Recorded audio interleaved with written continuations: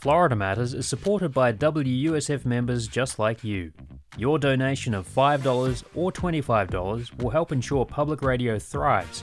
And thanks to Candy Olson, an additional $50 will be added to your donation. Visit wusf.org/match to maximize your gift today.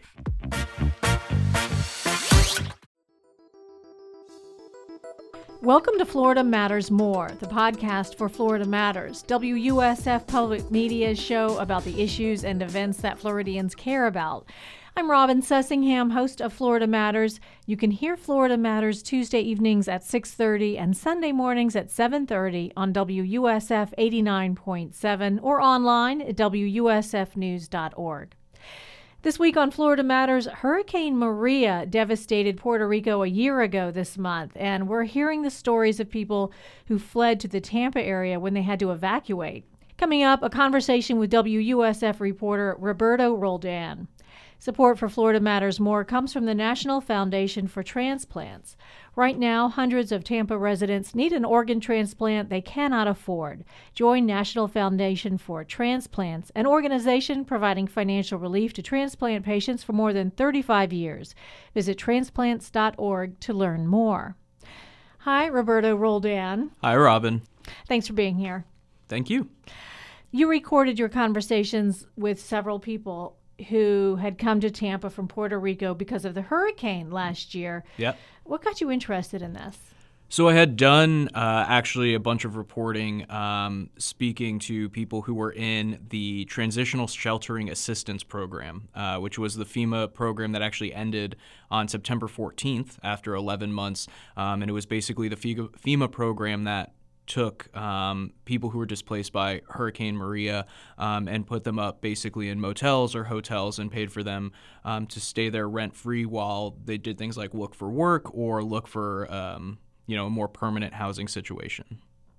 So that got you started on the topic. You just heard that FEMA was ending. There was kind of an uproar about that, if I remember, because the feeling was, well, now what? These people are still, they can't go home yet. They're still, they're still living in a motel. When you take that assistance away, what are they going to do next? And what did they do? Yeah, so it was actually a bit more than an uproar, actually. It was a lawsuit. So there was a lawsuit that was filed against FEMA and basically the government saying that they weren't giving as much time to these Hurricane Maria survivors, people displaced by Hurricane Maria, as they did to other Category 5, big natural disasters like Hurricane Katrina. One of the sort of things that they always come back to is that when it came to Hurricane Katrina, the U.S. government actually gave rent-free assistance for more than 2 years, whereas they were trying to end the Transitional Sheltering Assistance Program for survivors of Hurricane Maria after about 10 months. So who brought that lawsuit? It was just a group of sort of advocates who had gone out and picked people who were in that program and then brought a lawsuit on behalf of, all of the people who were a part of that program. I think at the time of the lawsuit, it was about 7,000 people across the U.S. So we were looking into that, and mostly I was doing some stories and some reporting looking at, why 10 months later are people still in these temporary housing situations? What are the barriers to getting into a more stable situation?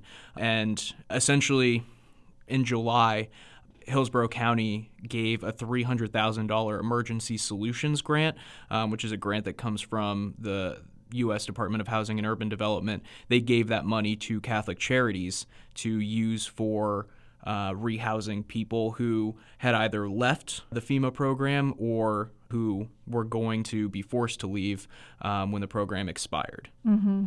So it was Hillsborough County money that allowed them to rehouse these people. Yeah, so basically HUD actually gives Hillsborough County, the federal government gives Hillsborough County this sort of emergency solutions grant every year. It's mostly used for what's called rapid rehousing programs.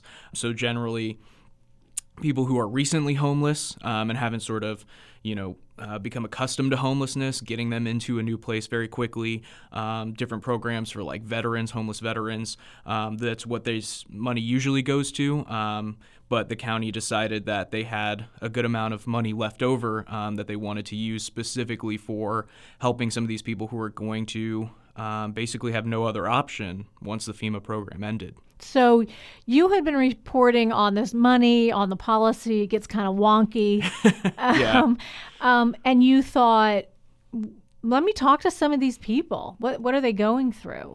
Yeah, I mean, that's really it, is it's, we talked about the policy surrounding this transitional sheltering assistance program, which even the name is really wonky, right? It kind of it makes your eyes glaze over before you can become interested. Exactly, and I mean, so we did another story where we were talking about the 11,000 students, 11,000 children who had entered the public school system here in Florida, coming from Puerto Rico, fleeing Hurricane Maria. There was a lot of statistics, a lot of money, a lot of grants shifting around. So I actually went to Catholic Charities and talked to some of the people there who were in the temporary sheltering assistance program. And I thought, why not let them tell their own story, give them some more time than just the 15-second soundbite, and let them tell their own story about that transition from Puerto Rico here to Tampa and sort of the new life that they're creating for themselves. Well, congratulations on doing that. Thank you. So tell me who you spoke to and how did you pick these particular people to interview?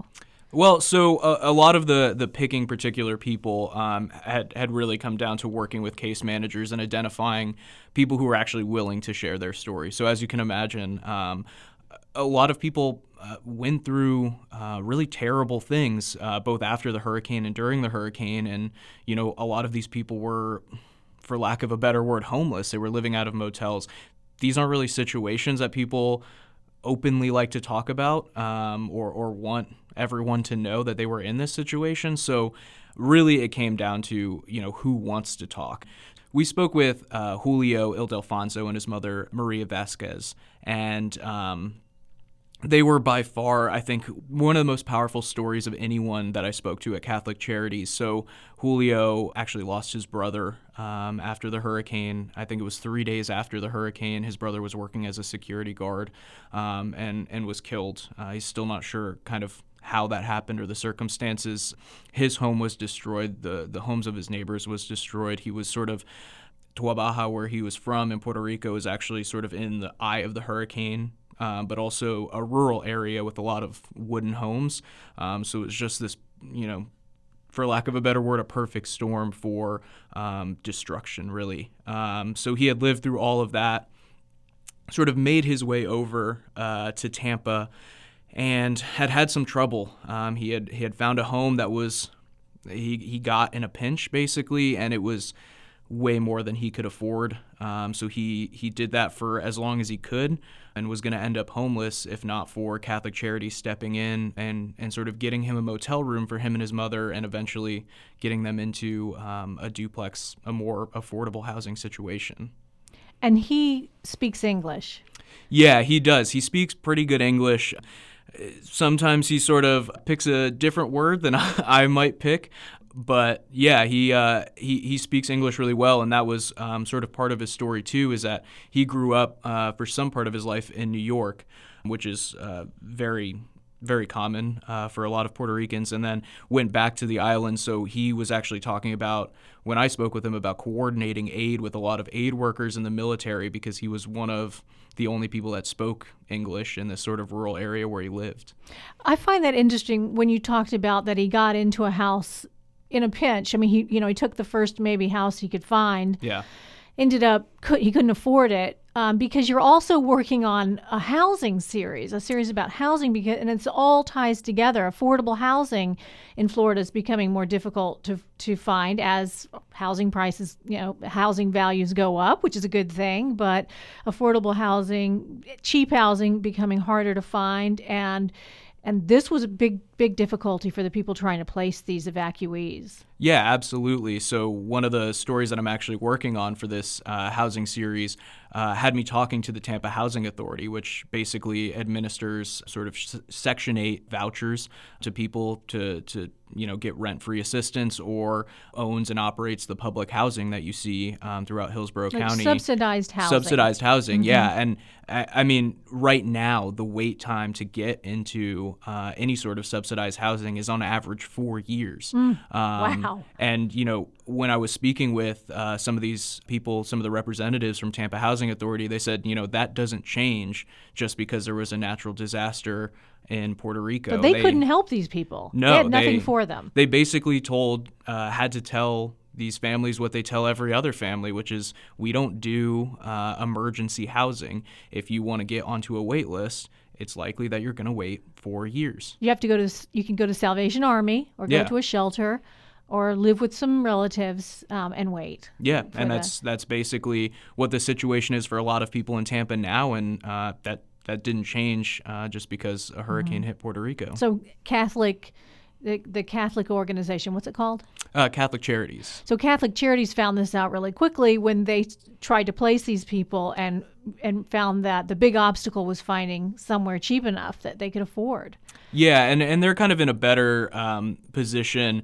A lot of these places like Salvation Army, Catholic Charities, Metropolitan Ministries, they have coordinators who they know where the affordable private housing is. And so they have helped people get into some of these areas, probably traditionally low income areas, but find housing that is private and affordable to them.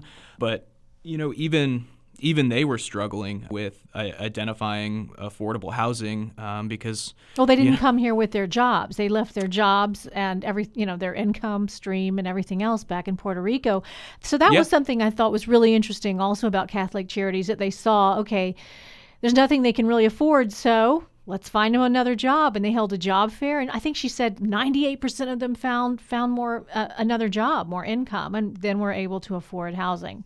Yeah, so They really identified the shortfalls of some of these FEMA programs. So really the Transitional Sheltering Assistance Program from FEMA, it just gives you temporary shelter. They don't really provide you with anything else. So the Catholic Charities sort of saw this and started filling those gaps. Rather than just helping people temporarily, they were giving people grants, basically. They were giving people money to put a down payment on an apartment, which was a big barrier to entry for people who could maybe afford the monthly rent, but not all the deposits that would be necessary. So they were helping them find jobs. They were helping them basically do housing counseling so that once they found a permanent housing situation, they weren't going to lose it. So they were really helping, whereas FEMA was helping people sort of in the moment with their immediate needs for housing, they were really trying to get people into situations that were more longer-term stability. Let's hear from Julio for a second, because you said that they put him in a neighborhood that maybe people in Tampa wouldn't consider desirable, but he was thrilled. And if this is the worst part of Tampa, hey, I don't want to see how it's the good part, because, hey, if this is the worst, how could be the good part? They must be walking on air and flying with the little wings or something like that, because, I haven't heard no gunfights. I haven't heard no fighting. I haven't heard no screaming. I haven't heard no kids. We don't even hear the next door neighbor's dog barking. That's how good the place is. Sounds like he's got a lot of personality. Oh, yeah. Yeah, absolutely. And he's talking about, in that clip, he's talking about, some of the areas surrounding Nebraska, the University of South Florida, which aren't necessarily the best areas. But, I mean, when your other option is basically not having a home, anything works. And that was really, talking to Julio, that was really that's a big part of the way that he sees his story and his transition here, is that he's one of the people who's like, I'll take any help I can get. And he also wants to help anybody else, even in whatever small ways that he can help people. I remember talking with his case manager, and she was telling me he's a chef by training. And even when they were in the motel, living out of, a single bedroom with his mother and his brother, he was hosting cookouts basically for other people around him and cooking for some of the other displaced Puerto Rican families in the motels. So he's one of those people that he'll embrace whatever help he can get, and he really saw the housing that Catholic Charities set him up with as being way better than an alternative situation. Let me ask you something personal. Where did your Spanish name come from? Do you have is Puerto Rican in your background? Yeah, absolutely. So one of the reasons why I also really thought that this story was important is because personally, I have family that had to leave Puerto Rico following the hurricane. My family is from Puerto Rico, from Aguadilla and the Arecibo area. And one of my aunts left and came here with my two cousins. And I actually had a cousin who is in the National Guard in Puerto Rico and wasn't allowed to leave because he had to help deliver aid to people who were stuck there. So yeah, I think I had a kind of personal connection, but I think that also helped in hearing these stories and talking with people is that, one of the things that you always try to do as a reporter is to really try to identify with people and their situation and try to make them as comfortable as possible. And I think being able to say, in whatever small way, I do understand the situation sure, that you're in. Just were in the same boat. Yeah. I think that made people a bit more comfortable in really exploring some of these traumatic events that happened to them. I'll tell you, I was surprised talking to Melissa, who's in charge of the program for Catholic Charities, that everybody's gone back pretty much. I mean, they're down to really a handful of families now that they're still, of course, it has been a year.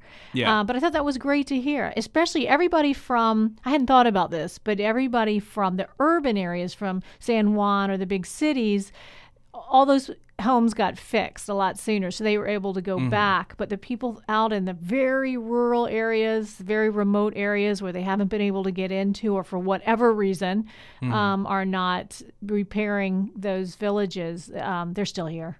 Yeah, and I think, now that you mention it, was sort of surprising is you heard a lot in the news about all of the people who are coming to Florida and the East Coast following the hurricane. But, talking with Melissa and some of these other charity groups that have been helping them, a lot of people have gone back, like you said, particularly to urban areas where people got the assistance that they needed to fix their homes. Talking with Julio and hearing his story, he talked a lot when we were sort of finishing up. He was talking a lot about paying attention to the people in the rural areas because those are the people who it's been more difficult to get assistance to, and it's been more difficult to get material and building supplies up there. There are people who still don't have homes, and I did find that really shocking. Was you don't really stop to think about the geographic logistics in Puerto Rico, but really these rural, remote areas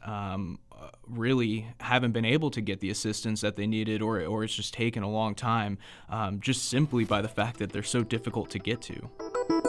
That is Roberto Roldan. Thanks for joining us, Roberto. Thank you, Robin. And thank you. Listen to Florida Matters on the radio Tuesdays at 6:30 p.m. and Sunday mornings at 7:30 on WUSF 89.7. I'm Robin Sussingham. Come back next week for another episode of Florida Matters More, and subscribe on iTunes, Google Play, and Stitcher.